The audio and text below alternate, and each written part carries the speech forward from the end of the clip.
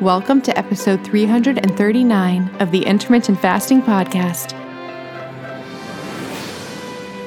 If you want to burn fat, gain energy, and enhance your health by changing when you eat, not what you eat, with no calorie counting, then this show is for you. I'm Melanie Avalon, biohacker, author of What, When, Wine, and creator of the supplement line Avalon X. And I'm here with my co-host, Vanessa Spina, sports nutrition specialist, author of Keto Essentials, and creator of the Tone Breath Ketone Analyzer and Tone Lux Red Light Therapy panels. For more on us, check out ifpodcast.com, melanieavalon.com, and ketogenicgirl.com. Please remember, the thoughts and opinions on this show do not constitute medical advice or treatment. To be featured on the show, email us your questions to questions@ifpodcast.com. We would love to hear from you.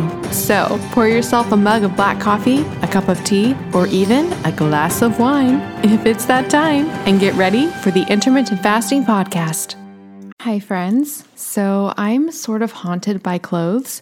If you follow me on Instagram, you probably know that I love wearing all the new clothes all the time. And I know that that is not really sustainable and not good for the planet. That's why I am thrilled that there is now a way to get all of the clothes with none of the waste. And I'm going to tell you how you can get unlimited clothes with no waste for a month for free. That's right, I now have a website for both myself and you guys where you can get free unlimited clothes with free shipping, free exchanges, nonstop from all of the hottest brands, and it is so incredibly easy. It's called MelanieAvalonsCloset.com. We have so many incredible brands, including my favorites like BCBG, Calvin Klein, and so many more. Think like 100 brands. There are so many options. And the way it works is when you get a subscription, you search through the clothes, pick what you want. They send it to you with fast, easy shipping. You wear it as long as you want. And then when you're ready for more clothes, you just drop it off in their prepackaged envelope and get your next round. It is so incredibly cool. They have multiple plans. The starter plan gives you 2 pieces at a time. Friends, I actually have a little secret hack. Don't tell them that I told you this. When you get your 2 pieces, you can actually immediately go into your account, click return, and they'll go ahead and send you the next 2 pieces. So technically, you can have 4 pieces at a time. You also have a cool virtual closet that you can keep stocked with everything you eventually want to order, so you never miss out. And if you really like something and want to keep it, you can opt to buy it at a massively discounted price. Friends, I'm obsessed. This is finally the answer to wearing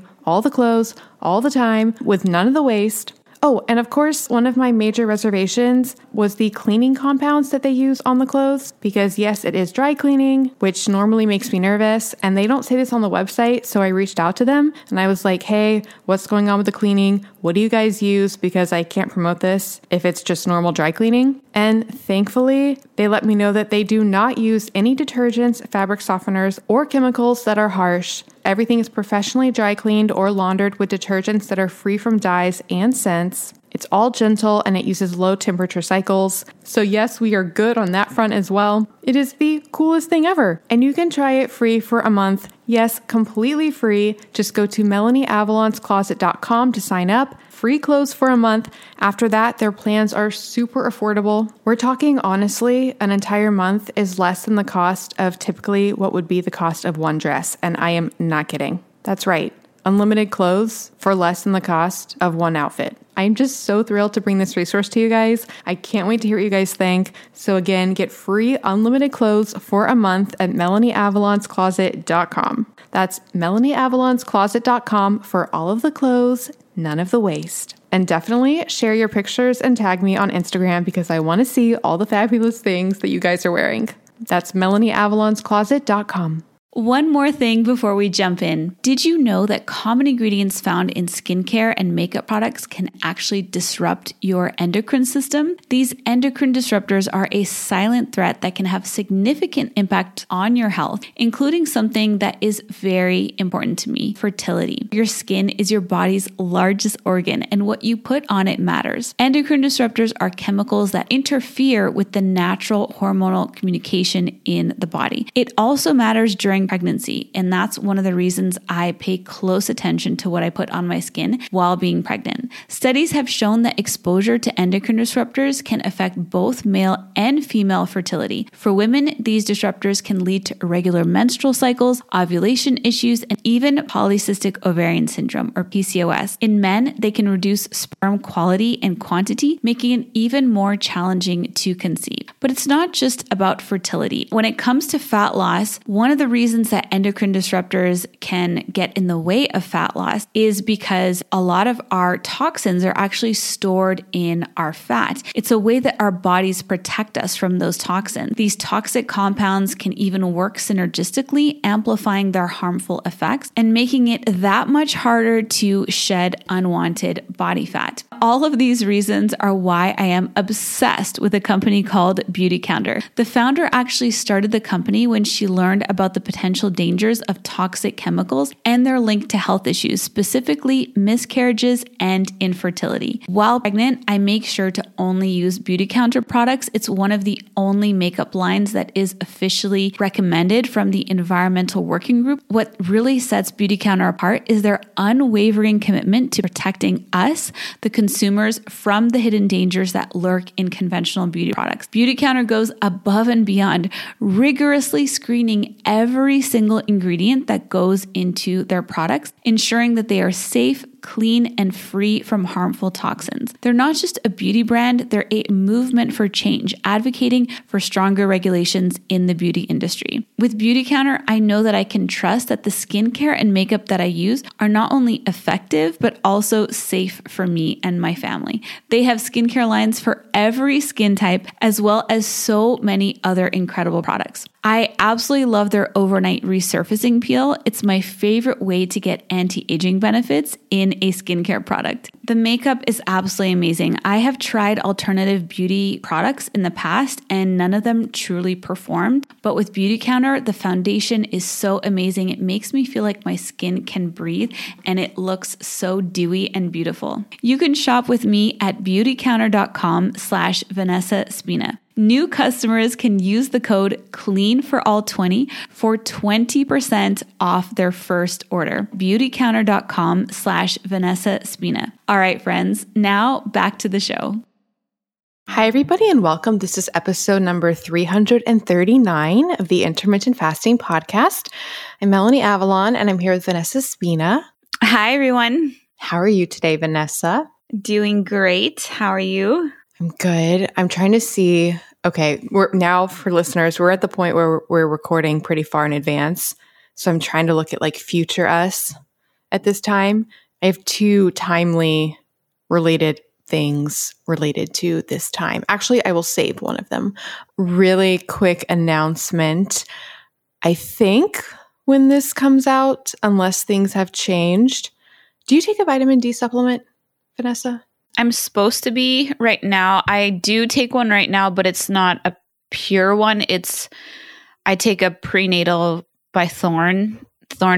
It's called Basic Nutrients Prenatal, and it has vitamin D in it. So that's what I'm doing. But I also like to get most of my nutrients through food sources. So I like to add cod liver oil, like just drops of cod liver oil. And I think that's what a lot of like the drops on the market are actually made of.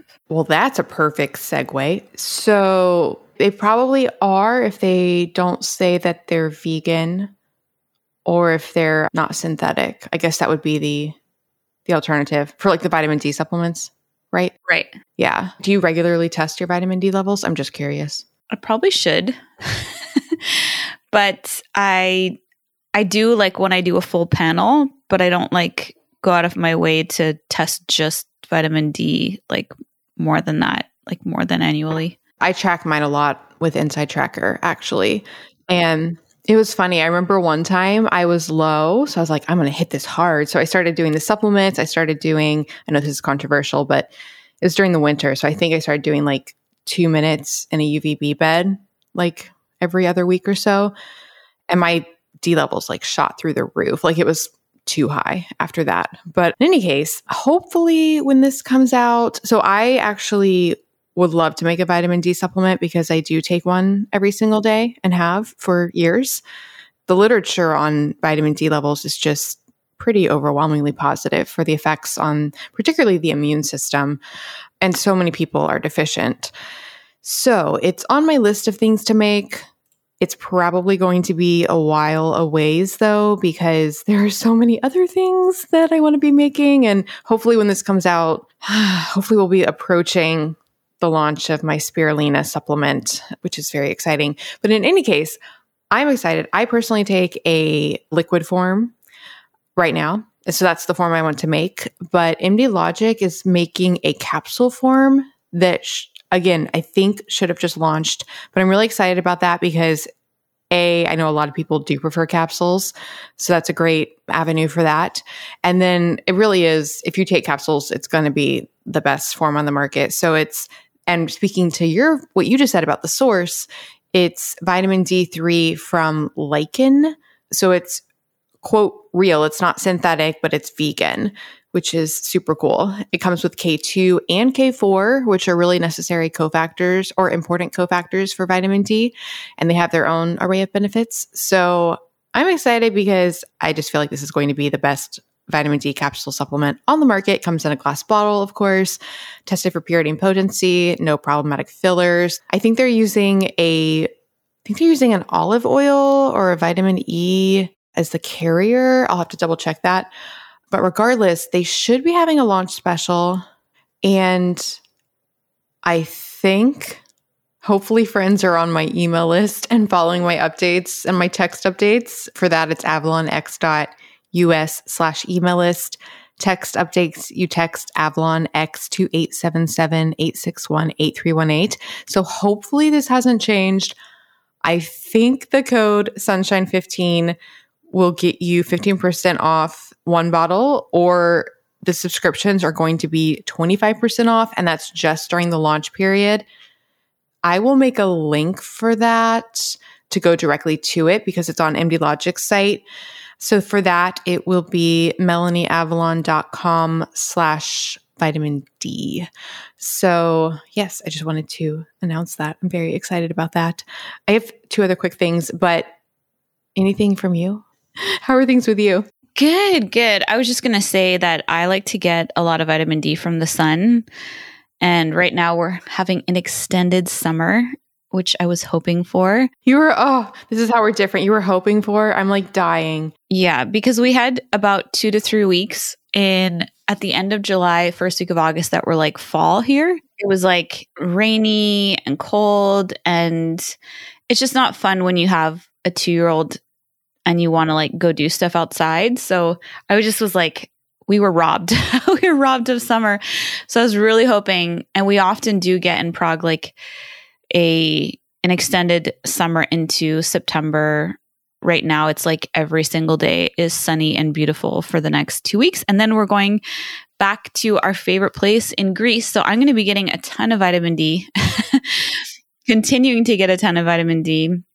But I do use an app that's really great for D-Minder?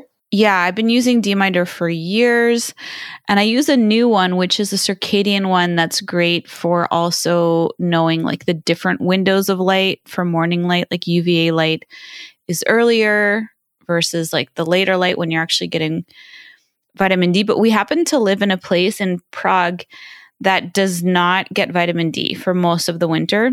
So I try to really get as much as possible spring, summer, and into the late summer because we just don't get access to it at all. The angle of the sun is too low in the winter. So soaking it all in right now. And I can't wait to get back to the beach. I'm so excited to be back at our favorite resort and just be on the beach with Luca, enjoying our last little holiday just as a family of 3 because it's only a few months before we're going to be a family of 4. So it's really crazy. Wow. I'm so excited for you. I'm also thinking about the experience of being pregnant on the beach, and I really can't think of anything I'd rather like not be doing. Oh my goodness. It makes me so happy though. Why? Well, the beach already, not so much a fan. Not a big beach girl? Not a big, yeah. It's like my favorite place in the world. it's hot. There's a lot of wind. You're like in the elements. Yeah, you're in nature and you're like grounding. Okay, this may be an area where we're very different. You're grounding on the beach, you're barefoot on the earth, you're getting all those negative ions, you're getting rid of excess positive charge, and it's like multiplied because you have the salt water, which you can walk into, and you can swim in the sea, and you got the sun. Like, it's just such a healthy combination. And yeah, it's nature. Nature is the best, right? The beach does have going for it that there's no grass. That's really nice. Yeah. It's just sand. I guess if it wasn't so hot.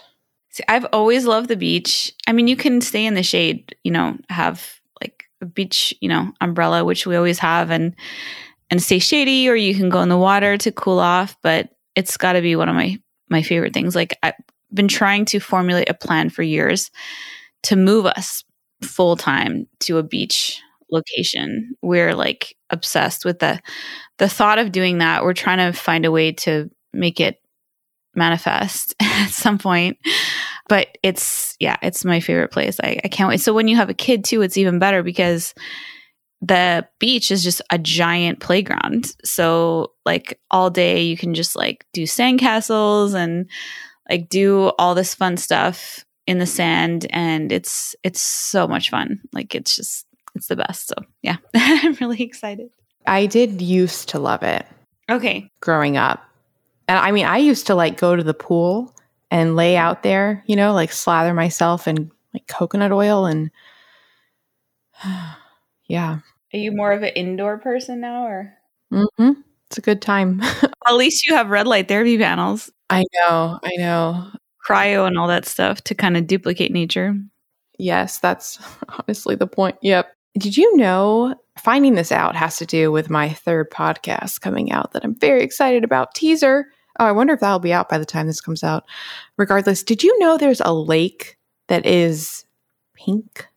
I didn't. I know I went to a place in the Bahamas that is known for having pink sand, which was an absolute dream. And there's like wild horses running on the pink sand. It's absolutely amazing. Called Harbor Island in the Bahamas. But I hadn't heard of the Pink Lake. Oh, wow. That is beautiful. Yeah. Just Google Pink Lake. It'll come up. It's called, the one I was looking at was Lake Hillier, Hillier. But the thing that haunts me about it is they said they don't know why it's pink. I was going to say, it sounds like sketchy. Like, why is it? Yes. And then the crazier thing is they said the water, if you put it in a bottle, is still pink. Okay. That does not look natural. I'm looking at it right now. Middle Island in the Goldfields Esperance region in Western Australia. That looks like a tailings pond or something from a mine. Like, that does not look good or natural at all. It could be because Western Australia has a lot of mines, like a lot of them, and a lot of them have tailings ponds where they deal with the waste. So it could be from like the chemicals of that or something. I wonder. It's really close to the ocean. I know. Maybe it's just the aliens. That just not okay. So it says it's because of the presence of salt tolerant algae that produces carotenoids. Oh, so it could be like a vitamin drink. Yeah, exactly. Oh my goodness. We could start a brand here. Like pink water. That would be a thing. Astaxanthin is getting more and more attention too. Apparently it's got a lot of health benefits, but yeah, that's really interesting. Wow. So yes, pink lakes. One other last thing before we jump in for listeners, we are going to be bringing Walter Longo onto the show, which I'm very excited about. I've had him on the Melanie Avalon Biohacking podcast, and he was on this show years ago. Jen and I actually had him on. So he's the founder of Prolon, and he's the scientist behind the fasting mimicking diet. He's a researcher at USC. I think he's the head of their their longevity school. He's a renowned scientist in the fasting and anti-aging longevity sphere. So I am very excited to have him on this show. And so if listeners have questions for him, anything about fasting mimicking diet, longevity, definitely submit those questions. Yeah, I'm excited. I'm excited because they reached out because Perlon wanted to sponsor, and I was like, I don't know that that's the best fit because I don't personally do Perlon, and Vanessa doesn't. I don't think any of the hosts on this show have. However, I do think I tried it and it was too hard for me. I do think it has a lot of benefits though. But so when they said that, I was like, well, Walter can come on and talk about it. So I'm very, very much excited about that. Alrighty. Anything from you, or shall we jump into things? I can't wait to get into some of these questions. Perfect. Would you like to read the first question? Yes. So Patty from Facebook asked, what are your thoughts on high cortisol and extended fasts? I was told that high cortisol people should only fast 12 to 13 hours from a reliable source. All right, Patty. So thank you so much for your question. Okay, so I sort of took a two-pronged approach to this because you ask about extended fasts, but then you mention people fasting for 12 to 13 hours. So I wanted to include intermittent fasting as well because it sounds like you're also curious about people who are fasting, 14, 15, 16 hours. So I wanted to address it from both points, is the point. So I did a deep dive into the literature, wasn't quite sure what I was going to find. And the results are all over the place. It's like a hot mess, if ever there was. Oh, I got so excited.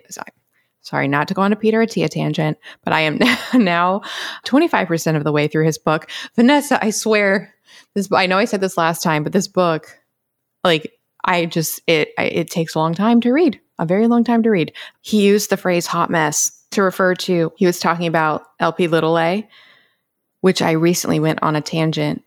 Are you familiar with Lp(a)? Yes, I studied it in biochem a bit.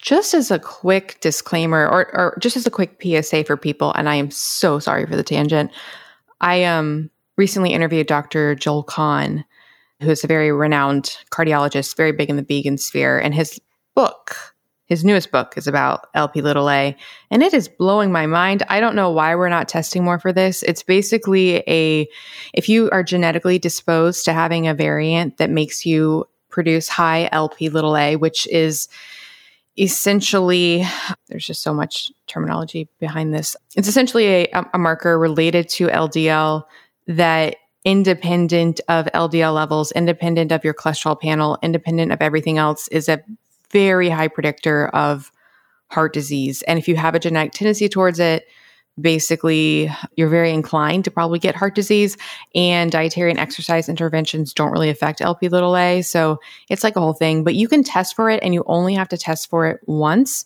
because it is genetic. So when your test comes back, it's probably either going to be like non-existent or very, very low, or it's probably going to be high. So that's something that you can test for. But Peter was talking about it. He said this hot mess of a lipoprotein. And it made me so happy. I was like, I'm noticing that more and more in books that people are using or interspersing like highly technical terminology with highly casual terminology like that. And it's I don't know what. Yeah, how do you feel? Yeah, I think it's fun. It's fine. It's like, you want to hear the book and the author's voice, and I think you should interject personality if you have one. It should be in there. It's probably something I struggle with when I write because I'm like, I have to be so serious, but yeah, I think it's great if you get to a point where you can be like lighthearted. And one of my favorite writers actually is Jason Fung when it comes to like health writing, like scientific writing, because he breaks things down really well, but he's super snarky, and it just makes it really fun to read. And he's snarky about the things that we all should be snarky about. Like, yeah, I think he's really, yeah, he's cheeky, and it makes it way more fun to read. I feel like I write that way. Like I put in little quips for sure. other side note, that I did want to mention that I don't think it had published since I think last time we recorded, it had not come out yet, which was the Newsweek piece actually published. And that was my first. Oh, congrats. Thank you. That was my first written piece. Oh, cool. In a very credible publication source. So I actually thought of you though. Well, I think of you all the time, but I also thought of you specifically because when they were asking for the before and after photos, and I was thinking about how when I read your book and you had your before and after photos, and I remember you talk in your book about how even when you weighed more, it wasn't quite as noticeable because of your, tall frame and the way you carried it. And I was wondering because the experience I went through, because they were asking for before and after photos, the experience I went through was what photos to pick and bracing myself for feedback or backlash about, I thought people would be I'm either not overweight enough in the before picture or not thin enough or too thin or I'm just really intrigued by people's response to judging people, especially when it comes to something like before and after photos. Did you have any of that experience when you were picking yours out? I was wondering if people would either be you look like the same person, or if they'd be you don't look the same at all. Yeah, I mean, I think that I know the one that I used in my book, I don't really feel like I looked that heavy before, and people are used to seeing more dramatic transformations. But I do really try to explain that I happen to be one of those people who I'm very concerned about, who don't show as much on the outside, skinny fat or thin on the outside, fat on the inside, because I was 38% body fat, which is quite obese. It was definitely considered at least obese. I think the cutoff for morbidly obese, I'm not sure. It's definitely higher than that. I wouldn't say I was morbidly obese, but there's a lot of people walking around like me who just don't feel good in their body, and they're told that they look fine, and which is what kept happening to me. And that's why I always, rail against using the scale, because the BMI index is so outdated. And when I finally had my body composition scan done, which shouldn't have been something I had to go out and seek on my own. It should be something that is just an annual or every other year thing that we do as a part of our medical routines, right? Because we get our bone density assessed in the same machine. So just scan your body composition while you're there. See how your muscle mass is trending. But when I saw that I was that high, everything made sense.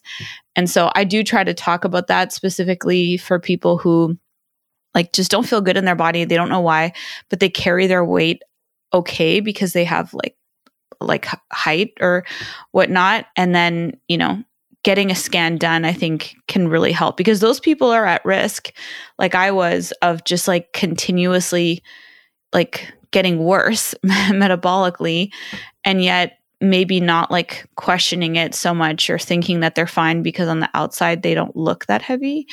But what astonishes me about body composition is you could see a person that is big, physically large. They could be way more metabolically healthy than someone who looks small because they are mostly muscle. Say their body fat percentage is 20%. Because they work out a lot. So their BMI would show that they were unhealthy or their BMI would definitely show that they were overweight, which would be totally false because they're actually metabolically very healthy. And then someone who just has a smaller frame, but is really under muscled, which I was, and over fat. So yeah, I understand. And people ask me all the time for before and after photos, but there's so much as well that you can't tell just from the way you look on how you feel on the inside, right?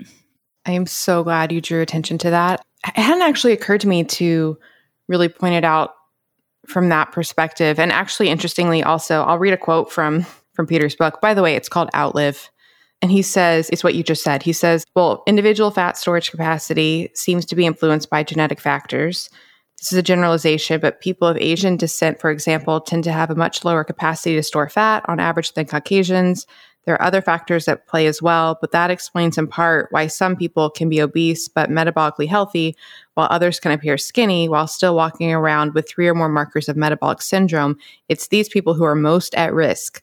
And then he says, all things being equal, someone who carries a bit of body fat may also have greater fat storage capacity and thus more metabolic leeway than someone who appears to be more lean. And he goes on to more detail. But and then he says, this is why I insist my patients undergo a DEXA scan annually, and I am far more interested in their visceral fat than their total body fat. And what's interesting is one of the comments actually, so most people were overwhelmingly supportive with the before and after photos, and most people actually said that they thought I don't even look like the same person. Like a lot of people were like, is that you? I was like, yes, that is me. One person though did say, in the same comment, they said something about like they were sure I felt better now, but I looked healthier before. And I was like, I don't really know what to do with that. And I actually don't think I look healthier before, but just goes to show that people all have their own opinions of everything. But I agree so much. I just think there's a problem with putting everything in a box as to what health would look like. Like we think it would manifest as this certain thing when really metabolic syndrome, so much of it is invisible. The only out of the 5 metabolic syndrome factors, only one of them presents outwardly, which is obesity, right? Is that correct? Because blood pressure. Yeah, the other ones you're not going to see on the outside. Hi friends, I'm about to tell you how to get 20% off one of the best things you could ever feed your pet. I'm also going to tell you how to get free, healthy, delicious, nutritious dog food. So we talk a lot about health on this podcast. And if you're like a lot of our audience, you probably think a lot about the food that you put in your mouth and how it affects your health. And yet, how many of us think about what we're feeding our pets? Honestly, it is shocking, the ingredients in conventional pet food. It's no wonder we see so many of the diseases that humans experience in our dogs and cats. A lot of it goes back to what they're eating. Processed conventional pet food is full of sugar, advanced glycation end products, and a myriad of toxins. So would you like to change that and start feeding your pet healthy, delicious, nutritious food that they will adore and that will support their health? You have got to try Yummers. It was founded by my dear friend, Rebecca Rudish. She's a pet industry expert, and she founded it with celebrity duo Anthony Porowski and Jonathan Van Ness. Together, they created an incredible company. They have both gourmet mix-ins and functional mix-ins that are flavor-packed and nutrient-rich meal additions that offer an accessible solution to enriching the everyday lives of our pets. So those gourmet and functional mix-ins are a great way to easily upgrade what you're already feeding your pet to help them enjoy the food more and to truly support their health. And friends, I have seen pets respond to Yummers. It's kind of crazy. I kept getting texts from my mom and sister talking about just how excited my sister's cat Jackie and my mom's dog Mia were about Yummers.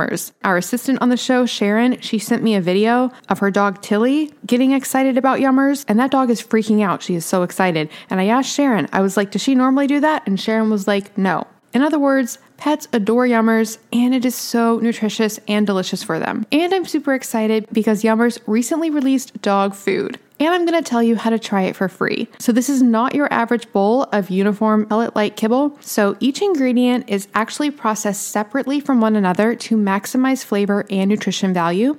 And Yummers uses premium-grade animal proteins, real fruits and veggies, and gently processed whole grains to lock in all of the benefits of raw food while giving pet parents accessibility and ease of mind. It's the difference between feed and food. You can get 20% off your purchase at yummerspets.com/ifpodcast with the coupon code ifpodcast20. That's yummerspets.com, yummerspets.com/ifpodcast with the coupon code ifpodcast20. And on the site, you can select your favorite recipe of Yummers' new dog food to receive a free sample. Yes, completely free. For that, just go to yummerspets.com/ifpodcast, and we'll put all this information in the show notes. All right, now back to the show.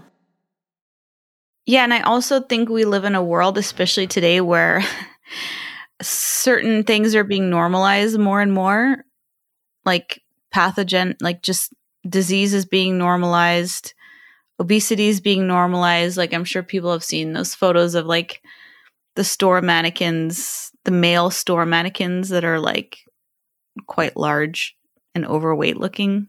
And it's like we live in this society where like these things are being normalized, I think, in an attempt to protect people's feelings, but it's definitely not advantageous when you understand how much obesity is connected to cardiometabolic risk, to cancer risk, to, Alzheimer's risk, like to so many different, diseases and conditions.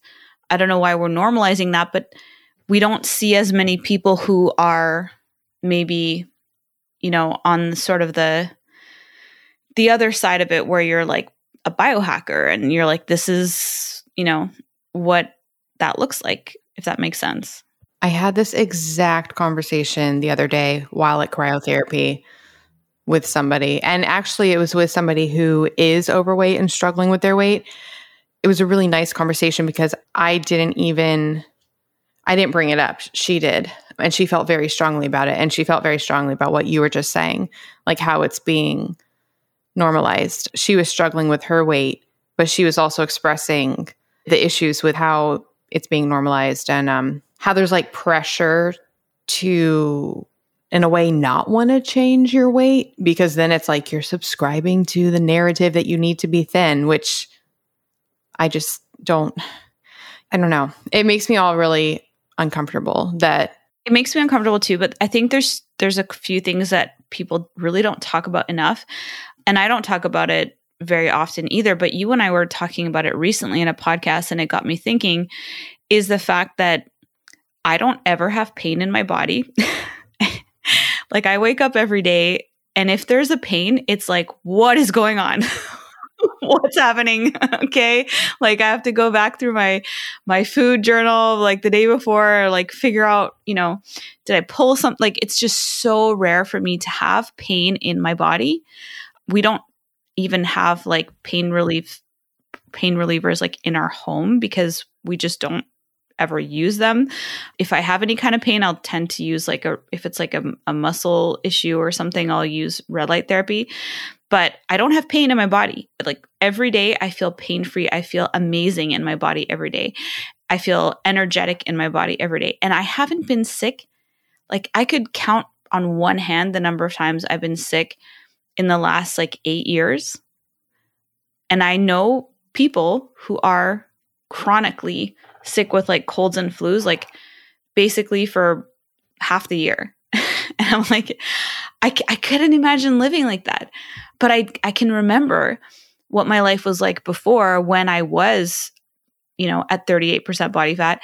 And I remember having this thought where I was like, every day when I wake up, something else hurts. Like I either have a headache today or I have this or I have that. Like every day there was some kind of pain. And when you get into this phase of like practicing like super healthy lifestyle like we do and so many of the biohacking things that we do for circadian health and alignment, all these things. And you're like, I feel amazing in my body. And this is the way I think a lot of us are supposed to feel. And you don't know the difference until you've experienced not feeling pain and not getting sick. And then you're like, oh my gosh, I can't believe like how I was living before. In terms of quality of life, we talk so much about appearance, but what about like just the quality of your existence? Like, how do you feel every day in your body? Because it's really hard to go out and conquer the world and follow all your dreams when like you don't feel good. You have no energy. You're sick all the time, or you have chronic pain, right? Yeah. Since having an Oura ring, the only time I was sick was with COVID. Otherwise, there's not been any fever because that was the first time I had a fever. And I was like, oh, this is what it looks like on the Oura ring. And I've had the Oura ring for over 3 years. So that means at least in that amount of time, I was only sick with COVID. The headaches one for me, like I used to get headaches all the time growing up. And I just thought it was normal. I thought that's just normal. Like you get headaches. I thought that was life. Yeah. And that's something you can't take a before and after photo of. Exactly. So I share my journey, my health journey in the article, and it's called I'm Biohacking My Health. The results are incredible. And it's on Newsweek. I just found the article and it looks amazing. Thank you. Congratulations. Thank you. The only thing I would change is, so it is all my words, but the way it was written was they sent me questions and I like answered all of it and then they kind of put it together. So if I feel like if I had written it from like start to finish, I would have like written it a little bit differently, but it's still all my words. It's very surreal. The best comment I got though, this was the best comment. Somebody DM'd me and she said she used to work for Newsweek. And so she said she just wanted to let me know how like basically big of a deal this was and congratulations. And I was like, oh my goodness, it makes me so happy.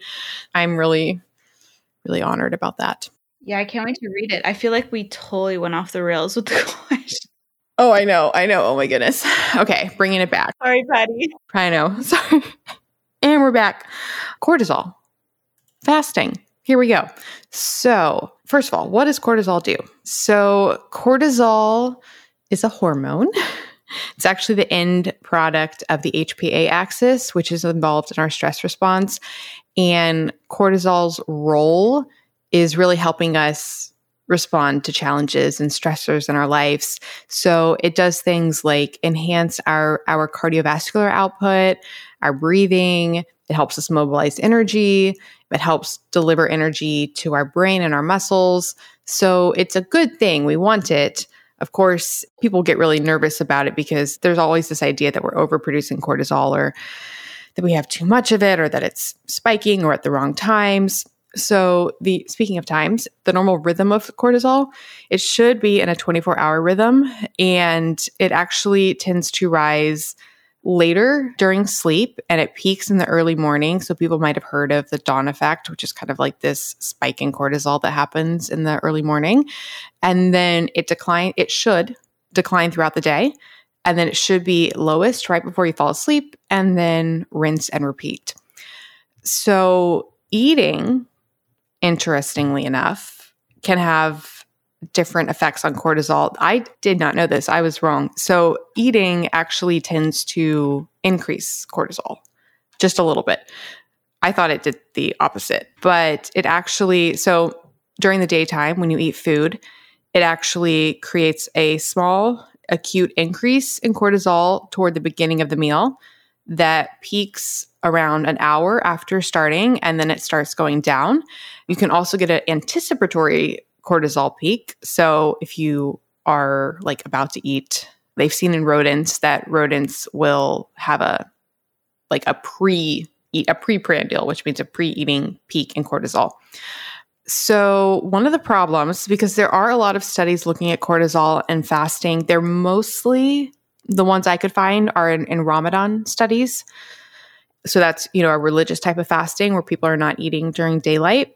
And the main issue, and it's almost like this issue is so blinding that I almost don't even feel comfortable. I mean, I can share the results, but I just don't even know what we can really draw from this. Actually, speaking of, I highly recommend Peter Attia has an episode out right now, although by the time this comes out, it will be a while ago. But it's all about how to interpret studies and what all the different studies mean and how they're created. And it's really, really helpful. So I highly recommend listening to that. So back to the problem with cortisol. Cortisol, kind of like when we look at kind of how we talk on this show about how wearing a CGM can be so beneficial because you get to see your blood sugar levels all the time and not just in one given moment, a snapshot like that you would with a blood finger prick. Cortisol is the same thing. So looking at a snapshot of cortisol, it doesn't tell you what cortisol was doing the rest of the time. It doesn't tell you if that was just a transitory peak for whatever reason. It just doesn't tell you a lot. And then on top of that, half of the studies out there, or a lot of the studies out there, don't even say when they tested the cortisol. So it's like, we don't even know what to do with that data. And then on top of that, if they're only testing once or a few times, it's not necessarily a very clear picture. So point is, it's sort of hard to know how to even read all these studies. But I did find a nice systemic review that looked at a lot of Ramadan studies and it looked at how it affected cortisol. And just to show you how it's all over the place. So this study was December 2020, and it was called The Window Matters, a systemic review of time-restricted eating strategies in relation to cortisol and melatonin secretion. It included 14 studies, and in the review, they found that 2 out of 3 of the Ramadan papers noted an abolishing of the circadian rhythm of cortisol. So that doesn't sound good. But going back to what I was just saying about cortisol being a typical 24-hour rhythm. So basically that rhythm was just off. It was just different on Ramadan. One of the studies found, this is interesting, found increased cortisol levels in the not fasting group. So that's contrary to what you might think. One of the studies found that if you skipped dinner, it reduced evening cortisol and non-significantly raised morning cortisol. And on the contrary, those who skipped breakfast, so fasting in the morning, had reduced morning cortisol. So that's actually the opposite of the normal axis. They concluded that that was a blunting and indicated a dysfunctional HPA axis. The crazy thing is, so I'm going to leave that study for a second. I had gone on a tangent. It was when Cynthia was co-hosting the show, I believe. Dr. Sarah Ballantyne had done an overview of some studies, and she had referenced a 2019 study called Early Time Restricted Feeding Improves 24-Hour Glucose Levels and Affects Markers of the Circadian Clock, Aging, and Autophagy in Humans. And what was interesting is she talked about how they found that it affected cortisol, and she was saying that might be a problem for people with cortisol issues. But then what was ironic was if you looked at the study, they actually found that it did, in my opinion, what you would want to happen. So it actually found that early time restricted feeding increased cortisol in the morning and reduced cortisol at night. And so that is in line with the normal circadian cortisol rhythm. So I don't see that as a problem for most people. And then comparing it to what I just read from that other review, it's similar into how they also said that dinner skipping, which would be early time restricted feeding, also resulted in significantly reduced evening cortisol and non-significantly raised morning cortisol. So basically, when you're fasting, so you can't just apply everything to intermittent fasting without looking at the early versus later versions of it, because it might manifest differently. So also in that study that looked at the 14 studies, they found, for example, that one study, cortisol maintained its normal rhythm, but that it had a biphasic pattern. So it was shifted or different. One of the other studies in the group found that the fasting decreased morning cortisol at the end of Ramadan. And then another one of the studies actually found that it rose cortisol in the fasting group of pregnant women. But the problem with these studies was that neither of them reported the time of the sample collection. So that goes to what I was saying, and that it's really hard to draw conclusions when they don't say when they collected it. There's also another study that's been quoted a lot, and maybe it's just because I've seen it a lot, but it actually looked at intermittent fasting in professional firefighters. And it was an 8-week intervention with time-restricted eating. And they actually found that it reduced their levels of cortisol. The conclusion from that study, they thought that the contradictory effects of intermittent fasting diets on different markers might have to do with the short duration of the studies, and that we just need longer studies to see what is actually happening. So again, that one was a 2-month study, 8 weeks. So basically, it would be nice to have longer studies. And then I did go down the rabbit hole of longer fasts, because I know Patty was asking about longer fasts.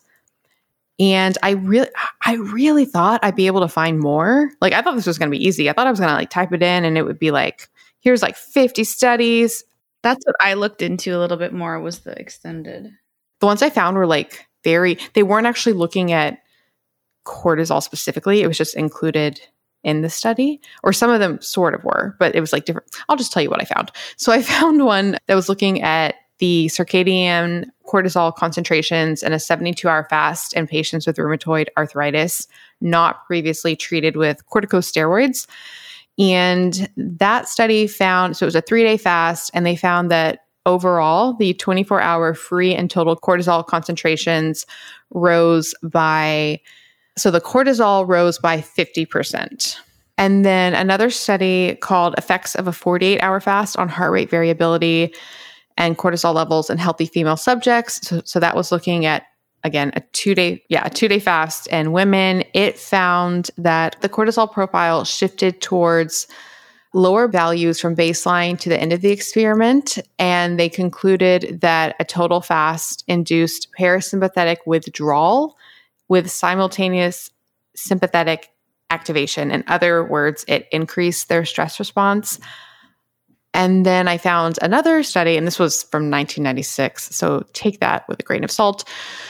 But the title literally says it it literally answers it in the title. It says, fasting as a metabolic stress paradigm selectively amplifies cortisol secretory burst mass and delays the time of maximal nicotohumoral cortisol concentrations in healthy men. So they found basically that in fasted men, this went up to a 5-day water fast, and they found that the 24-hour cortisol production increased in bursts by 1.6-fold.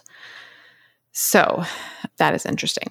So all of that to say, the takeaway that I had from all of this was, A, it's hard to draw conclusions because there's not a lot of good data to go on, but B, in shorter fasts, so intermittent fasting during the day, it seems to be all over the place in people's responses. And it seems to probably depend on when you're doing your window, but it might have no effect. It might increase cortisol. It might decrease cortisol.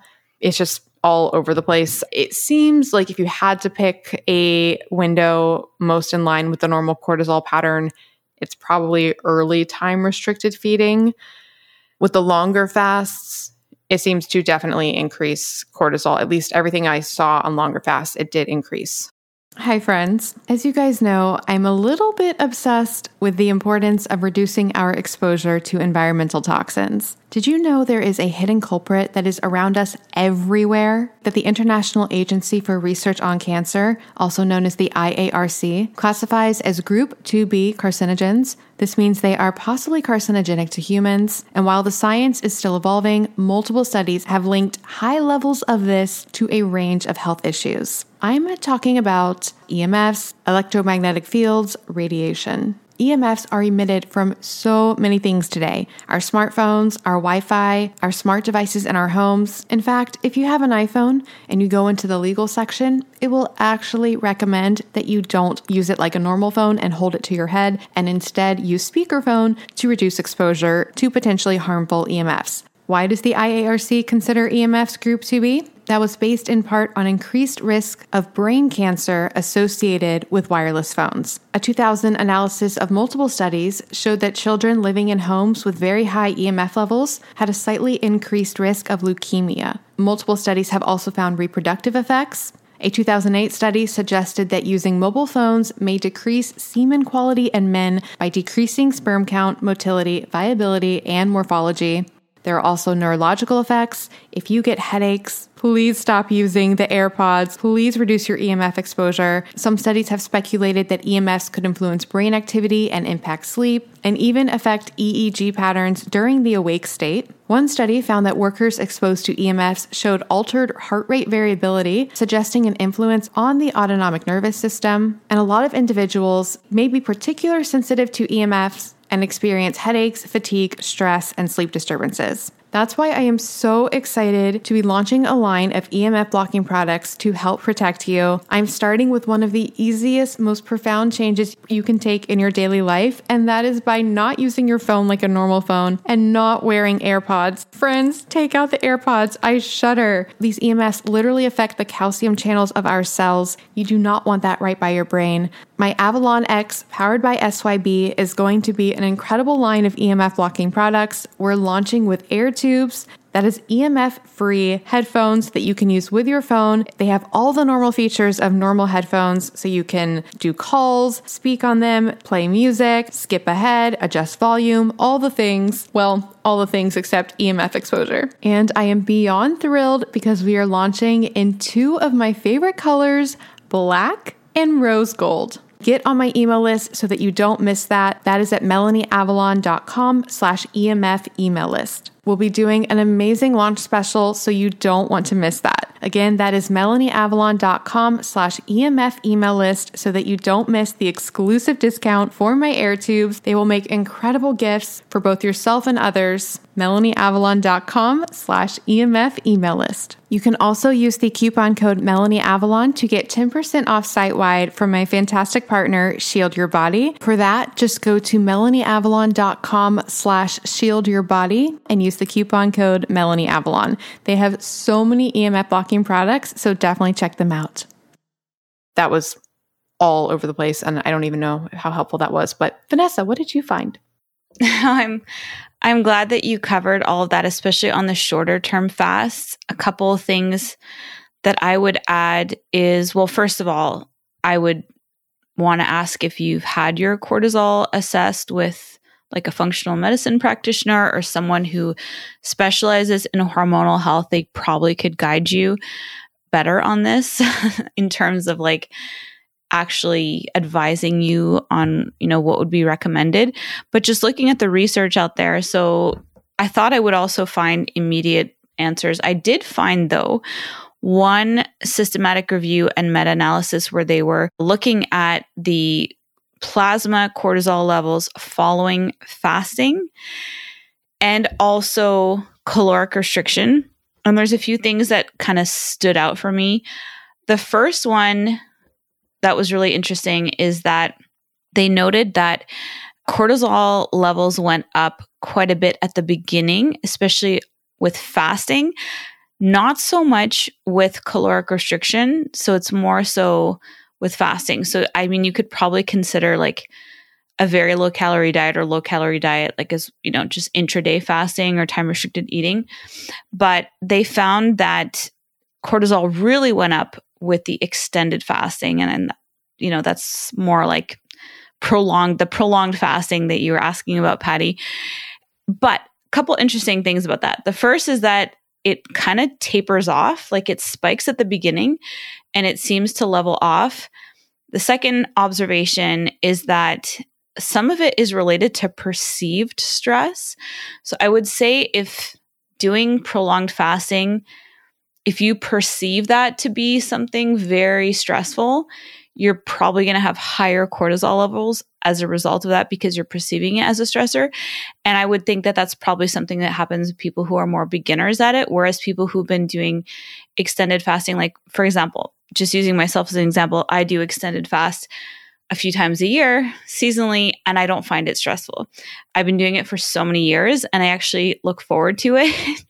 It's just such a nice break and like reset for me. So kind of I would consider myself an advanced faster though. So it depends on where you're at. And some people don't find fasting that easy.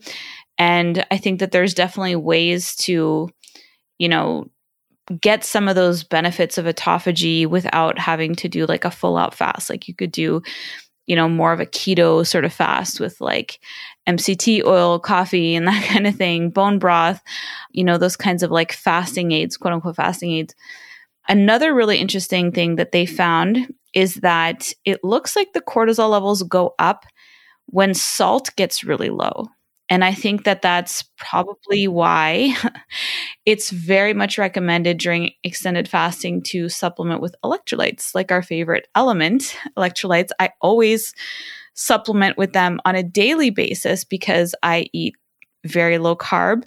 And so my body does not retain as much of the electrolytes when those electrolytes are being filtered by the kidneys. So I take them every day, but if I'm doing extended fast, I take a lot of sodium. On those days, a lot of element, and I also supplement just with sodium. So I think that makes a lot of sense because of how, what's happening during the stress of prolonged fasting is that HPA axis, as you mentioned, is being like activated as a perceived stressor. Last two things I wanted to say about it is that cortisol going up is not always a bad thing. Like, for example, our mutual friend, Dr. Gabrielle Lyon, she talks about how her patients, when she gets them on a higher protein diet, all of their markers improve. For some reason, they tend to have slightly higher cortisol, but she doesn't consider it to be a negative. And they tend to also have slightly higher blood glucose on average, but that's because of a lot of different mechanisms, because you're now relying more on gluconeogenesis as opposed to stored glycogen. So having higher cortisol, a little bit higher, isn't always necessarily something to fear. And it also is going up because on extended fasting, you are then activating first, you're flipping that metabolic switch. You're going from primarily burning glucose to primarily burning fat, and you need cortisol to help, be in that catabolic mode, to be breaking down fat stores. So I think that depending on like your goals at the fast, where you're at, if you do have high cortisol levels already that you've had tested and you're working with someone and they've said to avoid stress or avoid anything that raises your cortisol, then prolonged fasting is probably not necessarily a great idea. This meta-analysis did find that it does go up quite a bit with fasting, although it does tend to level off after the initial spike, which I thought was really interesting. And they also seem to have sort of like a mixed conclusion on it, but we kind of understand the mechanisms. But they did say that with very low calorie diets or less intense low calorie diets, it's not so much an issue. The higher cortisol is not as much of an issue. So it brought up some interesting points. We'll definitely link this in this meta-analysis as well as all the research that you brought up. But the very last thing that I wanted to mention that they talked about in the conclusions is, so they acknowledge that they haven't studied the consequences of this, what they refer to as transient hypercortisolemia, because they're saying it's transient. It has a spike, but then it levels off.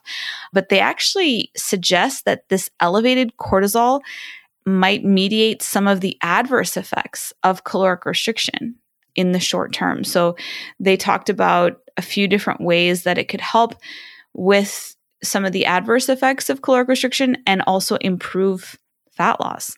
So again, that cortisol is being mobilized because your body needs to be in that catabolic mode and break down fat. And that's definitely what you are being mostly fueled off during a prolonged fast after you get past like the first 1 to 3 days. There's a little bit of protein breakdown there. But once you get past that, you're just purely running off of fat. So it doesn't seem to be super clear, but on an individual basis, I would definitely recommend like consulting with a hormone specialist or your doctor, to look at different strategies. But it does seem like from everything that we've been talking about that those sort of, like you mentioned, 12 to 13 hour fast or the intraday fasting during the day, some, time restricted feeding doesn't seem to have as much of an effect on the cortisol levels. Thank you for finding that study. That's awesome. It's like I'm haunted by it. I remember that exact sentence in Dr. Gabrielle Lyon's book about the blood sugar levels. I didn't remember that she talked about the cortisol as well. So I'm glad you mentioned that. No, she just told me that like on a interview that we did together. I don't know where it would be in the book, but I was just asking her specifically about that because people have, get concerned whenever blood glucose goes up, but she doesn't consider it to be a bad thing. Like it's just something that seems to happen when you're sort of in a different like sort of metabolism there, right? Like you're running a little bit more off of that gluconeogenesis than off of the glycogen. That makes sense why I didn't remember it. She does mention the blood sugar part in her book. And I was going to ask her about that because I actually don't know how I feel about that. Because I did experience that when I was like essentially zero carb, my fasting blood sugar was higher. And then when I switched to bringing back carbs, it was lower. So what's interesting about that especially the morning blood glucose, is when you are high carb or higher carb, your blood glucose tends to be lower because you're running off of the stored glycogen throughout the night. But when you are doing higher protein, lower carb, then because you're running more off the gluconeogenesis, you usually deplete the glycogen throughout the night. And so you start making some glucose in your liver, and that's why the morning glucose readings tend to be higher. What's weird though, either way, it's your liver regulating everything, like it's the liver basically using the glycogen stores or creating its own. So do you think that just when it's creating its own, it tends to favor a higher resting blood sugar rate? I mean, I think that it's just the mechanism, because it's instead of having it all stored, you're slowly breaking it down. So if you're eating like lots of carbs, you get the glycogen, and so you can just run off of that in your various like muscle cells and your various tissues. And you have some obviously like stored in your liver, which you can also kick out. But if you are running out of glycogen and you're having to make it, then it's just going to be a little bit higher. But I can tell you, like, I run off a lot of protein, mostly. I really don't eat a lot of carbs. Like, my glucose is 70s every day. So when I was doing carnivore, it tended to be more in the 80s. But I think I was just eating more then. So especially like when people first go on carnivore, they're just like, oh my gosh, like all the ribeyes, like give me all the ribeyes, like give me all the meat. And, I think also I was like overcompensating for a while for, all the years that I didn't eat protein. And a lot of people have that sort of effect where they'll eat a lot at the beginning, and then they sort of like go down to about half that after they adjust. So I definitely eat like way less than I used to when I first did carnivore. So that could be part of it. But also, as I talked about before, I close my eating window pretty early. And that, I think, makes a big difference. That would make sense, especially with what I read in all those studies. One last point as well about the cortisol and fat burning. I'd read this a lot before, and then I, again, just read it as well in Peter's book. He says cortisol is especially potent with a double-edged effect of depleting subcutaneous fat, which is generally beneficial, and replacing it with more harmful visceral fat. I've also heard, though, and I've read this somewhere else. So basically what he's saying there is that cortisol helps you burn fat, the fat that you can like pinch and see, which tends to be relatively metabolically benign and can encourage visceral fat storage, like as the hormone itself can do that. But I've also read elsewhere that basically it can go down different pathways. Like basically the stress, the state that you're in can have different effects as to whether or not it's encouraging fat storage or not, compared to breaking it down more. I'm trying to remember the technicalities of it. It has to do with, I think it's like, is it have to do with, I don't want to say the wrong hormone. There was like a lot that went into it. Basically, it's complicated, is the point. Really glad that you made that very practical for her with working with a doctor and, trying to see what's actually going on. People can do a Dutch test, which is a 24-hour urine sampling test for cortisol levels. And then they can work with a practitioner to help interpret it. Yeah, and we should mention the link for Element as well, if anyone is wanting to take electrolytes when they're fasting. Yes, thank you. Because they can get it for free. So you can get free electrolytes to try if you go to drinklmnt.com/ifpodcast, and that will get you a free sample pack with any order. We love Element electrolytes around here. I'll also mention if people want to wear a CGM, a continuous glucose monitor, we love NutriSense. So you can go to nutrisense.io/ifpodcast, and the coupon code ifpodcast will get you 30% off. So yeah. Okay. It was great answering Patty's question. Anything from you, Vanessa, before we wrap this up? I know I enjoyed the episode and the discussion, and all the things. And so happy for you with your Newsweek article. It's really huge and a huge moment, and you should feel so proud of yourself. And yeah, just congrats on that. And I can't wait for the next episode. Thank you so much. That means so much coming from you. I really, really appreciate it.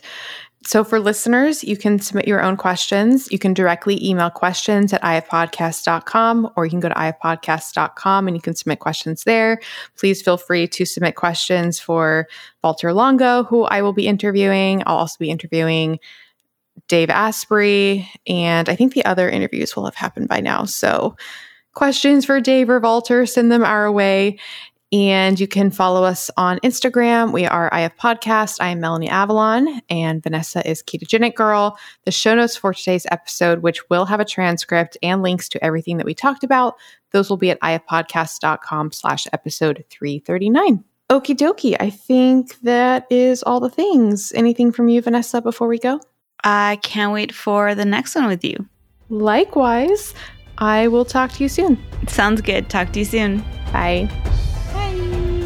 Thank you so much for listening to the Intermittent Fasting Podcast. Please remember, everything we discussed on this show does not constitute medical advice, and no patient-doctor relationship is formed. If you enjoyed the show, please consider writing a review on iTunes. We couldn't do this without our amazing team. Administration by Sharon Merriman, editing by Podcast Doctors, show notes and artwork by Brianna Joyner, transcripts by Speech Docs, and original theme composed by Leland Cox and recomposed by Steve Saunders. See you next week.